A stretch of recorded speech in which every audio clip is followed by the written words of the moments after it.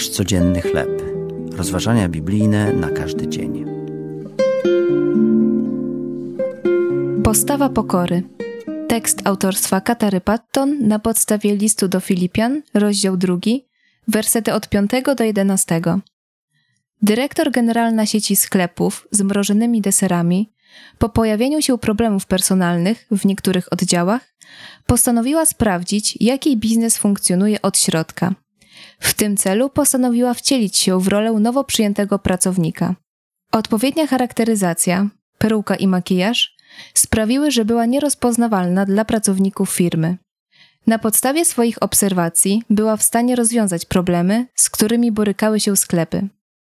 W liście do Filipian apostoł Paweł pisze o Jezusie, że przyjął postać sługi. Stał się człowiekiem, chodził po ziemi, nauczał nas o Bogu, a w końcu umarł na krzyżu za nasze grzechy. Gdy złożył swoje życie w ofierze, okazał wielką pokorę i posłuszeństwo. Gdy przebywał na ziemi jako człowiek, doświadczał tego wszystkiego, czego my doświadczamy na co dzień. Jako wierzący w Jezusa jesteśmy powołani, by mieć podobną postawę do naszego Zbawiciela, a zwłaszcza w relacjach z innymi wierzącymi. Bóg pomaga nam przyoblekać się w pokorę i przyjmować myślenie Chrystusa. Pobudza nas, abyśmy stali się jak słudzy, którzy są gotowi do zaspokajania potrzeb innych i niesienia im pomocy. Gdy Bóg prowadzi nas w pokornej miłości do bliźnich, łatwiej jest nam ze współczuciem pomóc rozwiązywać ich problemy.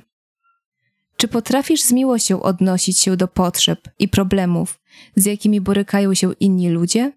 Co oznacza dla Ciebie przejawianie pokory Jezusa? Święty Boże, dziękuję Ci za ofiarę Jezusa. Proszę, daj mi mentalność Chrystusa, gdy służę moim braciom i siostrom. To były rozważania biblijne na każdy dzień. Nasz codzienny chleb.